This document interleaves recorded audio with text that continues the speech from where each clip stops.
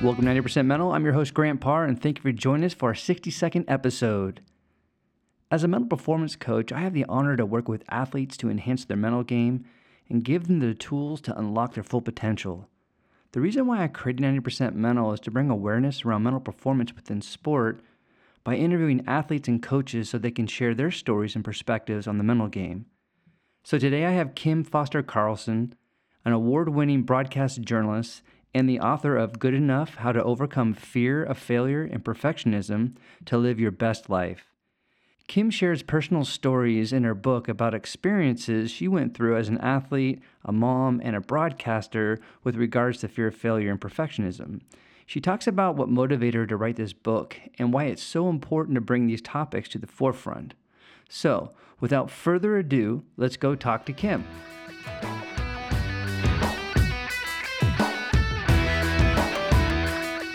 Hey, Kim, how are you?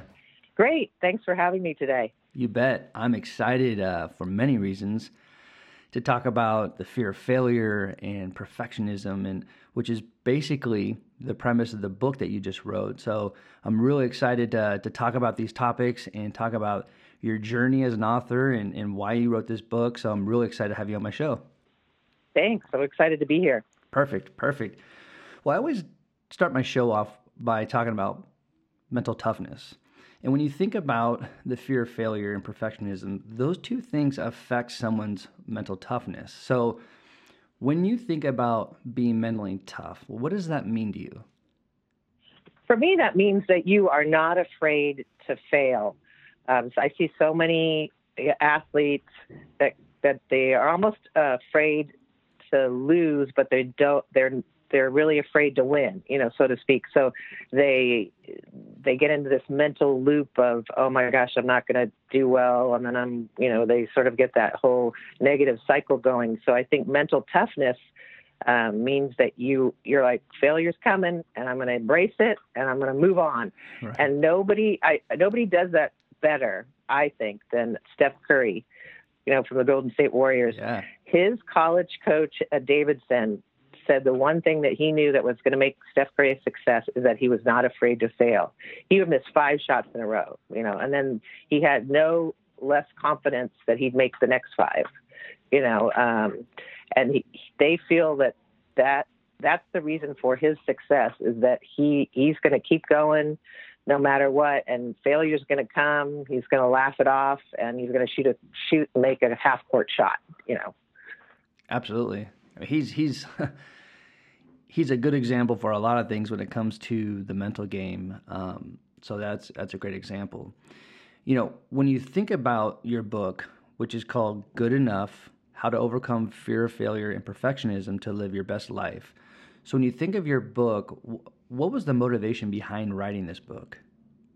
I was really for my millennial daughters. They were both athletes, Division I swimmers. One swam at USC, one swam at UCLA, and I was a swimmer as well.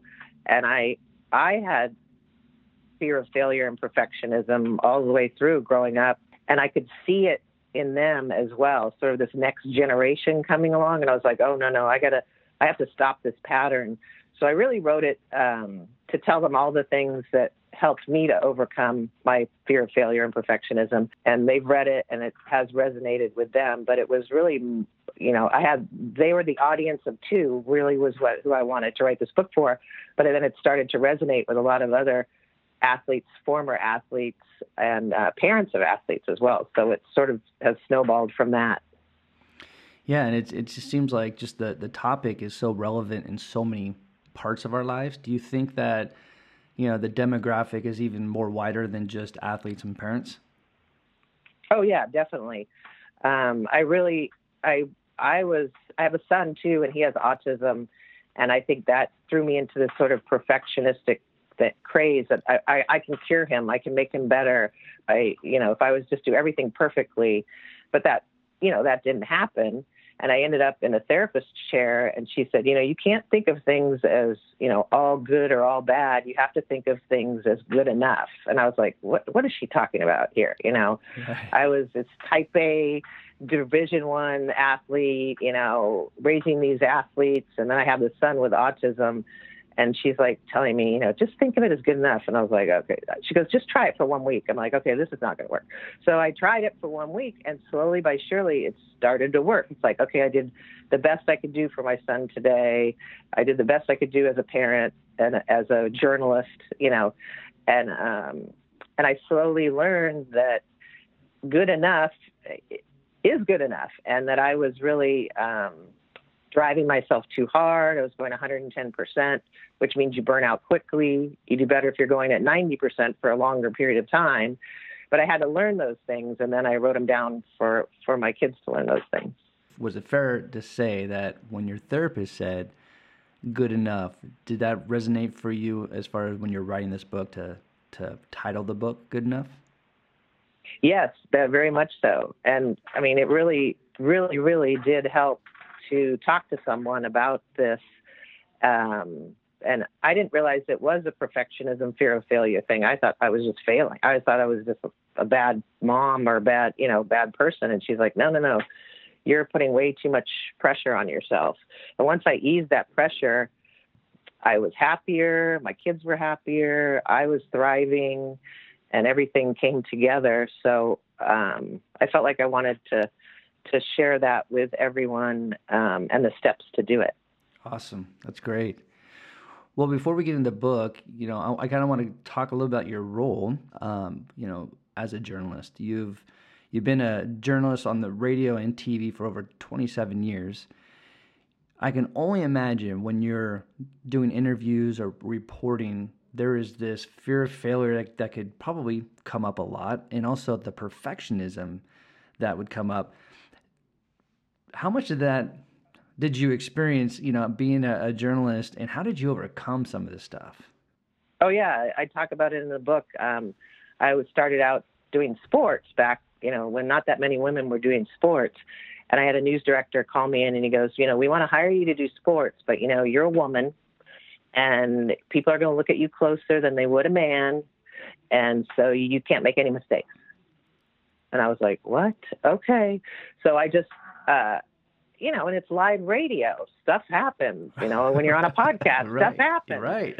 So I would beat myself up over these tiny little things, like, oh, I should have said what instead of where, or all those things. And I was miserable, where I was, this was my dream job, working in San Francisco Bay Area as a sports anchor, as one of the first women sports anchors in the Bay Area on radio. And I was just beating myself up about it. I was reading at night. I was going, okay, I can say Sharunas Marshallonis. I can say, Jose Maria Olazabal. I was like obsessed with saying the names correctly. Right. And I knew everything about sports. I'd grown up with sports, and but so doing that, learning to be good enough. And I had another news director though who I loved. He was like, people love that stuff when you make mistakes or you laugh or the cart machine doesn't work. He goes, that makes you human. It's really fun. And I'm like, what? Because I had come from this perfectionistic, everything has to be perfect. So you do the best you can. And when mistakes happen, it's live radio. We have stuff happens all the time. Right. And you just have to embrace it and move on. Exactly. Well, and you talk about this in your book as well. You say, embracing failure as a tool and welcoming challenges that take you out of your comfort zone is a good thing. Can you elaborate on that? Yeah, I mean, that's when I talk about Steph Curry too, because he's not afraid to fail, and he plays with a sense of joy. He plays with a sense of purpose. I mean, anybody that watches him, he stays in the moment. His whole life revolves around staying in the moment, playing with joy, and not being afraid to fail. And I think when you're afraid to fail and you have perfectionism, like, oh, I can't make a mistake, you sort of have this side effect of procrastination. And I had that too. It's like, oh, I'm not going to be good at this. I'm not going to try this. I was a swimmer. You try to put me on land. I was like, oh, I can't do triathlons. And my husband's like, yeah, you can. I mean, I was really bad at the running, but I was pretty good at the swimming and the biking. But I think it takes people out of the game a lot of times because of this procrastination side of being afraid to fail at something. Right, for sure.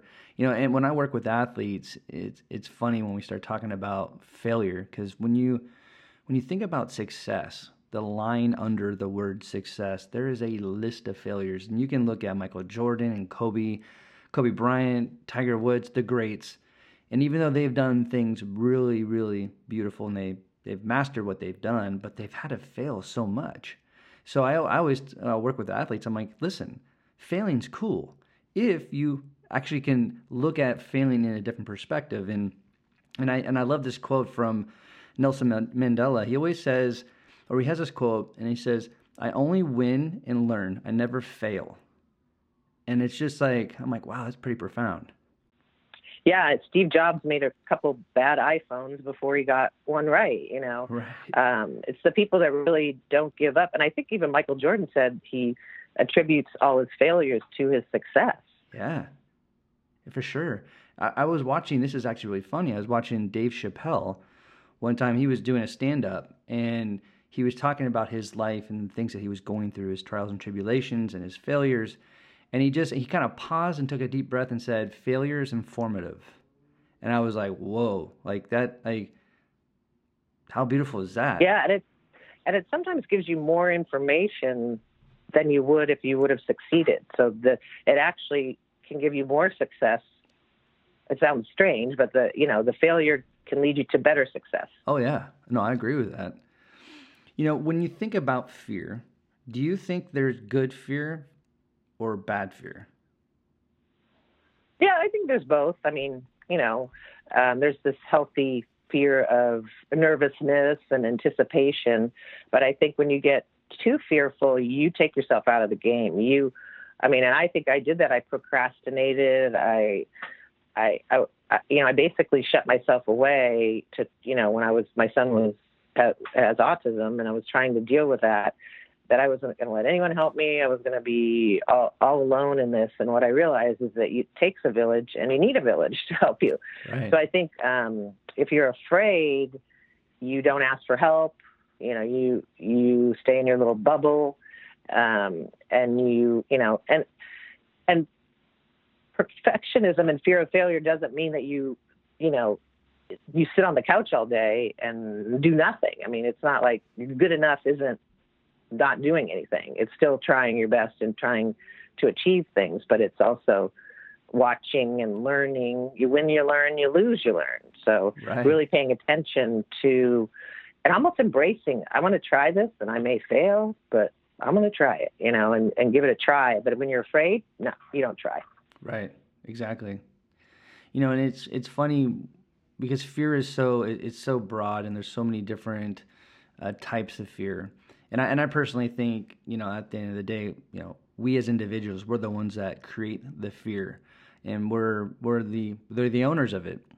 And there's so many ways of overcoming fear. There's some people that say just lean into it, run at the fear, which I get it, and that's what I do. But sometimes fear can be so big that it's very hard for someone to run at it, and embrace it. So when you think about different ways to overcome fear, what are some of the different ways that you talk about in your book to overcome fear? Well, the first one is stay in the moment. I mean, and that really is hard to do. I mean, you're thinking of what happened yesterday, what happened last week, what's going to happen in the future. But if you can it's almost mind training, mind hacking, so to speak, to keep yourself in that present moment, because there's no fear or anxiety in the present moment. Think of it as you're driving a car and the headlights are on and it's real foggy and you can only see, just a little bit ahead of you. And if you focus on just that, what's right in front of you, it really takes away the fear and anxiety of the future or the depression of the past of, oh, this didn't happen, so to speak. But if you can radically stay in the moment, and it's hard to do, it's almost like, exercise every day. You got to exercise your brain to try to stay in the moment. But I've really felt that has made me overcome the fear of failure and perfectionism. Yeah, and you talk about this too, about feeling joy in the present moment, which, I want to touch on this because, throughout my whole life, I've been in sales and I've talked to, individual customers. I've talked to 15, 20 people in a room, and I always felt really, really comfortable doing that. And then certain things happened in my life that kind of pulled away from my confidence. And one time I was doing a workshop with my mentor, and he comes up to me. He's, "How you feeling?" I'm feeling a little nervous. I'm like, "How you feeling?" He's like, "Man, I feel joyful. I mean, I'm blissed out right now." And I'm looking at him like, "Where are you getting this from?" He goes, "Man, I'm present to this moment right now, man." He's like, he walked me through this breathing exercise real quick, and he goes, "Man, doesn't it feel good?" He's like, "Listen, this is a joyful experience. It's not a scary experience unless you want it to be." But he goes, "Those people in there that we're gonna talk to, they want to listen to you, and you're gonna feel joyful right now." And I'm like, "Wow!" Like this is a shift for me. I was like, "Oh, I didn't know that was an I didn't know that was an option." This was years ago, but I was like, "Wow, how cool is that?" And it's a conscious shift. Yeah. So you're actively trying to do that. Yeah, you can't all of a sudden, I just want to be happy and somehow unconsciously be happy, So you really have to try to do this every day, even with small, they say start with small things like, I'm sitting here with this cup of coffee and I'm just going to sit and enjoy the coffee. I'm not going to think about all the things I got to do, and if you do that moment to moment, you end up at the end of the day going, gosh, I lived joy, happiness my whole day. I mean, it's not like la, la, la, No. Greatest happiness of all, but you really train your brain to live in that moment, to stay in a place of joy, and to just have fun, And I think I always come back to Steph Curry because I see that in him. He's like a kid out there. He's 30 years old and he's just having a ball, and it's worked for him. Right. For sure. Yeah. And you talk about gratitude and being grateful, which I think is awesome because I think there's, if you want to make a shift in your life to be more positive, you want to see things from a positive perspective or a positive angle, then practice gratitude. Start, being grateful for all the little things in life. So you talk about that being a stepping stone to happiness. Can you elaborate that a little bit more, within your book? Yeah, that was exactly. So if you could stay in the moment and then stay in a state of gratitude, then you've got all the tools in your box that you need to be successful and not, and overcome fear of failure and perfectionism. So, and everybody's like, "Oh, you got to write a journal, you got to write it down." And I was like, yeah. I write for a living. I don't want to do that, But I radically said, okay, I'm going to put a book right next to me. I'm going to write 3 things that I'm grateful for in the morning, and one person I can thank that day, for anything. Like, thank you for giving me my coffee this morning, or thank you, dogs, for loving me, or whatever. I don't know. Right. Something like that. No, but I mean, absolutely. Small things. And some days you're just in a bad mood and you're like, I'm just grateful I woke up today. But, you write 3 things and it really does make a difference. It sort of gets you out of that negative loop. You can get into that I call it the reptilian brain, where you're just like, you can't think at a higher level. You're just thinking, I got to get to work. I got to do this. I got 18,000 things to do. But if you stop and say, I'm just grateful for my house and for my husband and for my puppy dogs and my kids and, anything. It can be anything, but it really sort of snaps you out of that reptilian brain and gets you into a higher level of thinking. Yeah. No, I love that for sure. I'm going to shift gears a little bit on maybe some other things that affect fear or the fear of failure. And I think it's, this topic is really, it's real in all of society, but also in sports, because I see it affect athletes all the time. But in today's society, from your perspective, how much does social media affect or feed into fear? Oh, I think it does quite a bit. I mean, I think that has sort of fueled the perfectionism because, you have to look perfect. You have to be at the perfect place. You have to have I was in Hawaii, and Kauai, and we're in this beautiful canyon. It looks like the Grand Canyon, and everybody's taking selfies, turned around. I'm like, okay, you guys aren't even looking at this gorgeous land out here, And I sort of think the phone and social media have sort of taken us away from from the moment and trying to enjoy being in the moment is putting that phone, away. But when we talk about good enough, so I have a chapter in the book about my daughter, Casey. She's a swimmer, and she swam at USC, and she went to the World Championships in 2009. She was 17 before she went to college. And she barely made, it took two people, so she barely made, she goes, Mom, I just want to go. I want to go to Rome. I don't care what happens. I just want to go to Rome. And she ended up getting second place, so she got a trip to Rome. And then she's like, I don't know, Mom, what would be good enough? I think if I just make finals, that would be really fun, So she swam the prelims and the semis, and she ended up 8th. So she made the final, right? So she's like, and she's in the moment with joy, so happy to be there, and she goes, Mom, what does it take to get to a medal? And I go, oh, I don't know. I go, just have fun. And she goes, I'd really like a medal. That'd be fun. And she ends up out of lane 1 getting 3rd. And so she got a bronze medal at the World Championships by using all these tools of, I was good enough to go to get to the team. I was just good enough to make the finals, and I was just good enough to get 3rd place.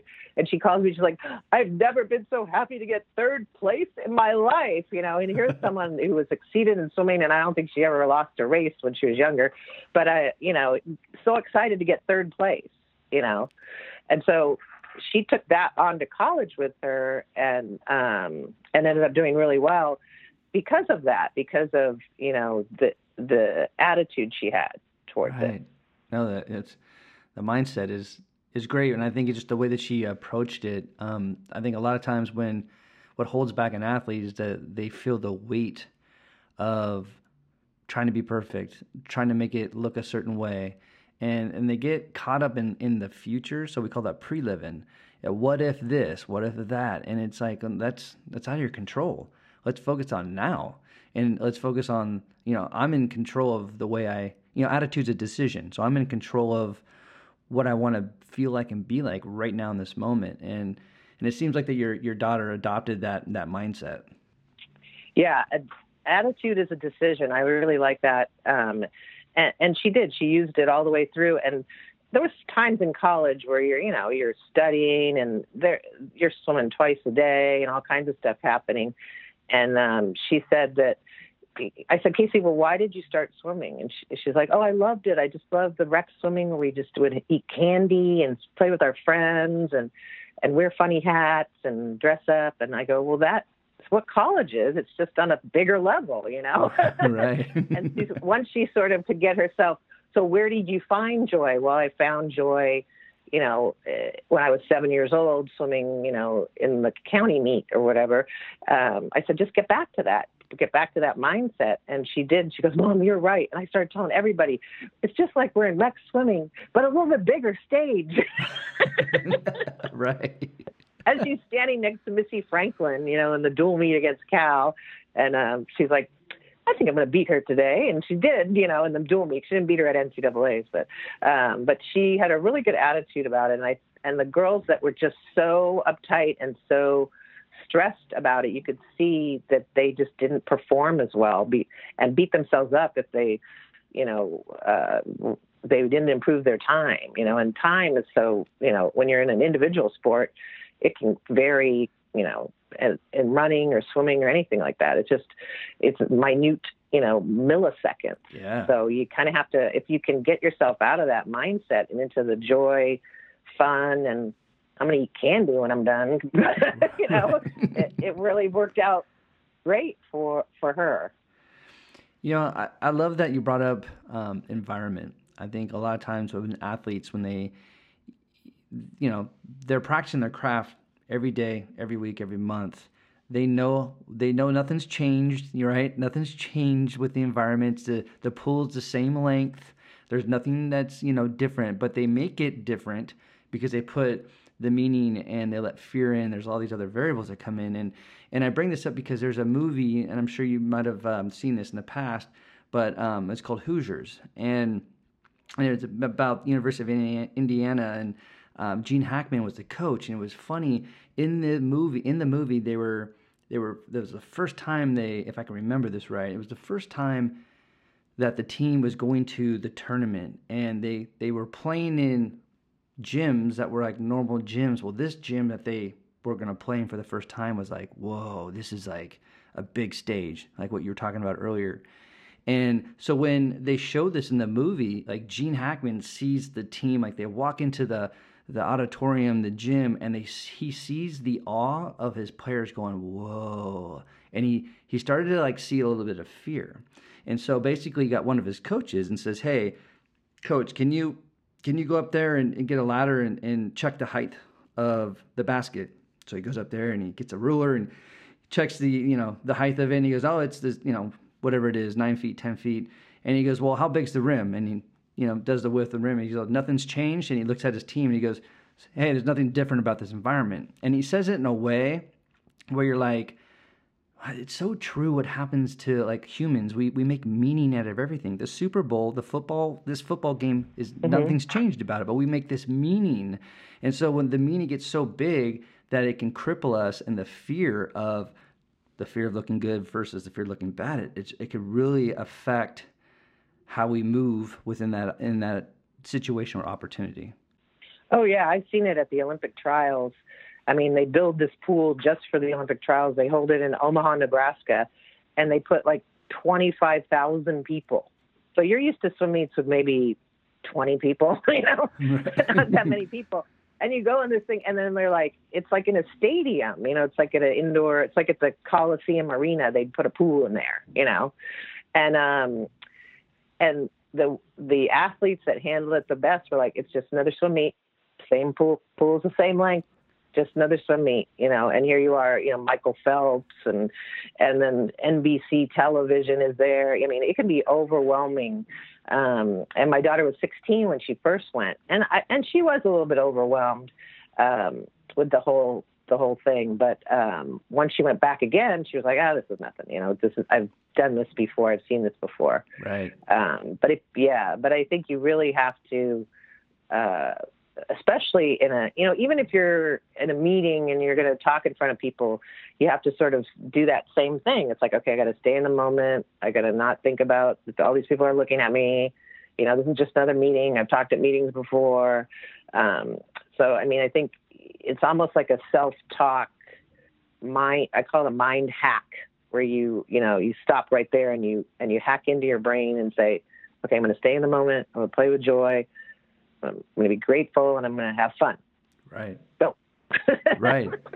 No, and I think it's great. One technique that I use it's called the win mindset. What's important now. I think if you can drop into your breath and get really present, you can get in a position where you're in control again, and what's important now. And if you figure out what's important now and you act on it, then I don't care what the result is.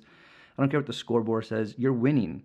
So, I think the first part of dealing with, fear of failure and dealing with perfectionism is to really get into the present, get into your breath, which is, your book has stated that multiple times. Yeah, meditation is key, I think. And we started this like in the 1970s. It was visualization. Oh, yeah. So we would lie down and we would go through our races, and you'd look up at the scoreboard and you'd see your time, and then you'd go to a meet and you'd do that exact time. So it's sort of, predicting your success by living it and being in it, seeing yourself at the Olympics, seeing yourself, on the podium at the World Championships, seeing yourself at the Super Bowl, seeing yourself, leading that sales meeting. Yeah. I'm surprised how much we did back in the day. It was just starting out, but I still use that a lot of the times when I'm like, oh, I don't want to go and wake up at 3 a.m. and be on the air at 5 a.m. and be like, good morning, Bay Area, because I'm tired, So I'm like, okay, I've got to pretend that I'm driving to work, pretend that I get there, I see my co-anchor who I love, and we just have fun, and it's going to be really, I already seen it in my head, and then I just go to work and do it, I love it that you brought up visualization, because when I'm working with athletes, I try to 100% stay away from perfectionism, and the only thing that I ever tell them to be perfect at is when they visualize their performance. That's the only time I want you to be perfect. I go, anything outside of that, I don't want you to be perfect. But if you can see yourself doing perfect things, you're just training your unconscious mind to, to strive for perfection, not to be perfect, but to strive for it. And I think, that's my next question, because I think a lot of people, when they look at striving to perfection versus being perfect, they're two different things. And what's your thought on striving for perfection? I think that's a good thing, but I think everyone's human. I mean, and I think everything at that moment has to be perfect, and there's no human element, like your goggles break, or, I don't know, something else happens to where you trip and fall, you're in a race, or you drink a glass of water at your meeting and all of a sudden you start choking or something. Those things that are out of your control. I guess the things that are out of your control. So control the things you can, and then let go of the things that you can't control. And I think that's how you can do that. And it's like fear of failure and perfectionism, like I said, doesn't mean that you're not in the game. You're not trying. You're trying your best. Sort of try your best, forget the rest, they say. If on that any given day that you gave it your best shot, then that's good enough. Absolutely. There's I don't know if you're familiar with, he's a doctor, but he's actually one of the sports psychologists that was one of the pioneers that got mental performance or sports psychology into Major League Baseball. His name is Harvey Dorfman, and he actually did a lot of work with the Oakland A's in I believe the 80s, 70s and 80s. Mm-hmm. But he spent a lot of time on his work and his research on perfectionism. And there's a book that I was reading, which is really funny, because my show is called 90% Mental, and the book is called 90% Mental. It's Bob Tewksbury, which is the San Francisco Giants mental performance coach. He wrote this book, and he put a lot of sightings of Harvey in his book, and one of the chapters was about perfectionism. And so there's a story that captures Harvey talking to an athlete, and he's talking to this athlete about being perfect, and he says, who do you know who is perfect? Like, who's perfect in your life? And that athlete goes, well, no one. And he goes, well, what makes you think you're going to be the first one? That's great. Right? I always quote Pete Carroll, because I love Pete Carroll to begin with. He's great. But he has Win Forever. Yeah, his book, and they do a lot of those things with the Seattle Seahawks, and it worked. They play with joy, they play music, and football coaches, as you probably know, are not the most positive people. I mean, a lot of them are, you guys all suck, and all that stuff. But he found that he got a lot more out of being positive with his players and not being negative. So it was always good job, and he'd always have sort of this positive attitude, play with joy. He'd play music. They do all kinds of yoga, all kinds of cool stuff. And I think this first season they didn't do too well, but then in 2014 they won, the Super Bowl. And one of his devotees is Steve Kerr, who coaches the Warriors. And before Steve Kerr started as the Warriors coach, he went up and worked with Pete Carroll on a bunch of different things that he incorporated into the Warriors. Mm. And now you see, what that has done. So I think athletes and people need positive feedback as well as negative feedback. But I think when you play it in that relaxed state and not in that reptilian brain, because that's what Pete Carroll says. If my athletes are relaxed and they're happy and they're on the field, they're going to do better than if they're nervous, afraid of failure. The coach is going to yell at them. So I really believe in what Pete Carroll has done has helped the Warriors too with Steve Kerr. Absolutely.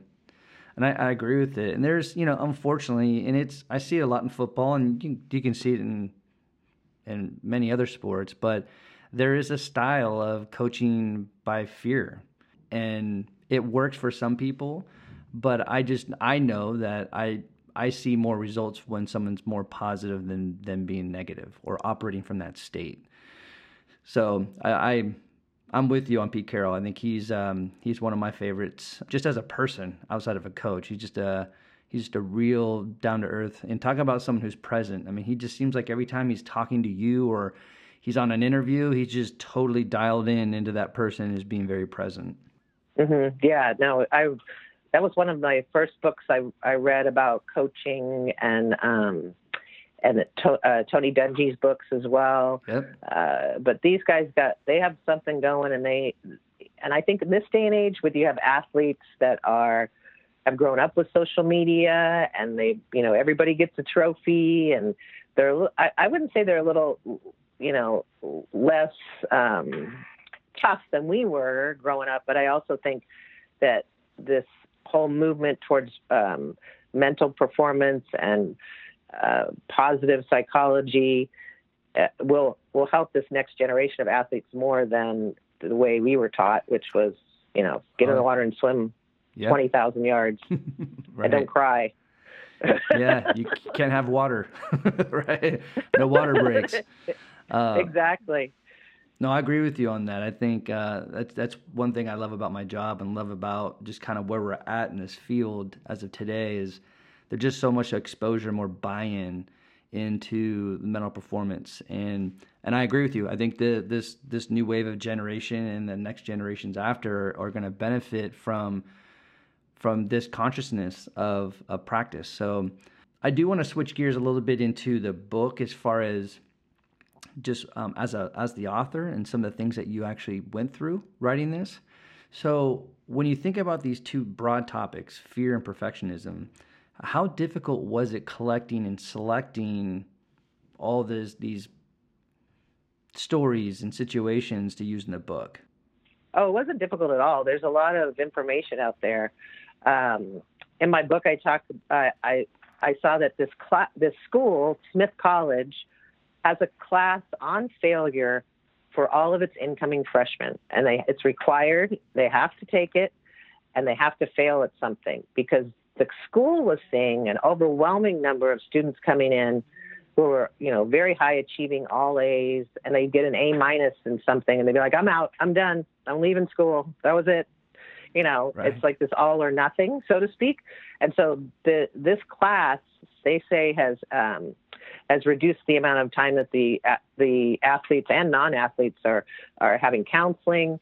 Everyone seems a lot happier. And it can be anything, but they have the whole semester on failure and learning everything they can about failure and how that leads to your success. And then they actually have to try a bunch of different things and fail at a bunch of different things and learn from that. You win, you learn, you lose, you learn. So, but I was surprised at how much research and information there was about this fear of failure and perfectionism and how many people suffer from it. And it's like, if I could help two people, and, an athlete and a parent of an athlete and, a business person, that would be great. I just felt like I overcame it, and I'm so much happier and more productive.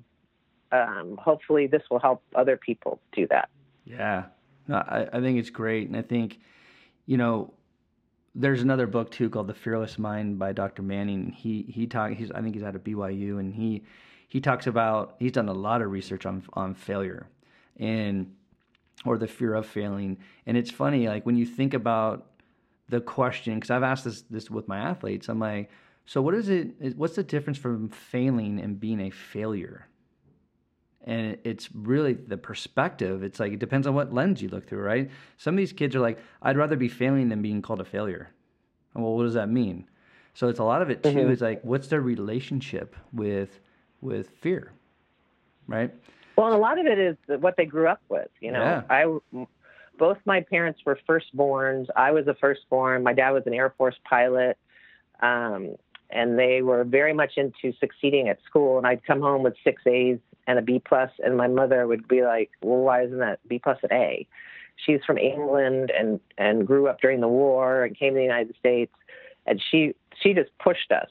But I think, a little bit too much sometimes, but not, it was good in some ways, but I think she was a perfectionist, so that sort of seeded it in me. And then I saw it in my kids, and I was like, uh-oh, and there's a difference between high achieving and achieving your, goals and being a type A personality. And then the paralyzing fear of failure and the procrastination. Like, I'm not going to try this. Nope, I'm out. This is not going to, and it takes you out of the game, takes you out of life. So I'm hoping that this book helps some people get back into their lives. 100%. What was the one thing that you enjoyed about writing the book, and what was that one thing that was the hardest thing about writing this book? Oh, that's a good question. You're a journalist. I can tell you get some good questions in you. The fun part was writing about my daughter, Casey, because you can't just walk around and tell people, my daughter won a bronze medal at the World Championships, and this is how she did it. So, I was able to sort of relive it again, and how joyful it was, and how joyful she was, and, how you really can be okay with good enough. She was just good enough. There was the woman from the United States, Rebecca Soni, went on to the Olympics. She was the one who won the race. But Casey didn't see it as, I lost to Rebecca Soni. She saw I won a bronze medal at the World Championships. So reliving that and rewriting it brought it all back up for me again, to see how much she still does, plays, it stays in the moment and plays with joy. She works for the Raiders now, and she just loves it. She's like, game day. It's like, she's like on a team again, and they're not doing so well, but but she's happy. The hardest part, I think, is editing it. And making it make sense. I sort of think of it as like it's 20 blogs, and I sort of put them all together into one book. And I write really conversationally because of broadcasting. And so there's a little bit of getting back to print versus broadcast. But if you read it, it's very broadcast written. It's very conversational, I guess. Got it. So I guess that's the hardest part, is the actual writing and editing. Got it. Well, one more question here before we close up. When you reflect your whole career as an athlete, as a journalist, and also even just your whole experience writing this book, what do you think you've learned about yourself the most? I think I've learned that I'm good enough, that I had really paralyzing fears, and I overcame them. And the fears taught me to where I am today and the place I am today. I've been behind the microphone of some major news stories, earthquakes, fires, flooding, all kinds of things. And I've used all the tools, I think, that have gotten me over this to be an effective broadcaster, an effective mother, wife, friend. And I really think that it's made all the difference in my life. Beautiful. And how do my listeners buy your book and follow you on social media? Oh, okay. I'm on Amazon and Barnes & Nobles, wherever you buy your books. It's good enough. Kim Foster Carlson. And then the subtitle's How to Overcome Fear of Failure and Perfectionism to Live Your Best Life. I have a website, KimFosterCarlson.com, and a Good Enough Facebook page, and we talk a lot about different topics on there. But yeah, it's been a labor of love, and it's been great to share it with you today. Beautiful. Well, I love talking about these topics. I think your book is great, and I love it that you felt compelled to write this, because I think there's going to be a lot of people that it's just going to resonate with them. And I think this is just going to resonate with all different types of people, whether they're an athlete or a corporate citizen or a parent. I think this book is going to reach out to many different people and help them. So again, thank you for being on my show and sharing your energy, and looking forward to seeing your success. Thank you. Thanks for having me. You bet.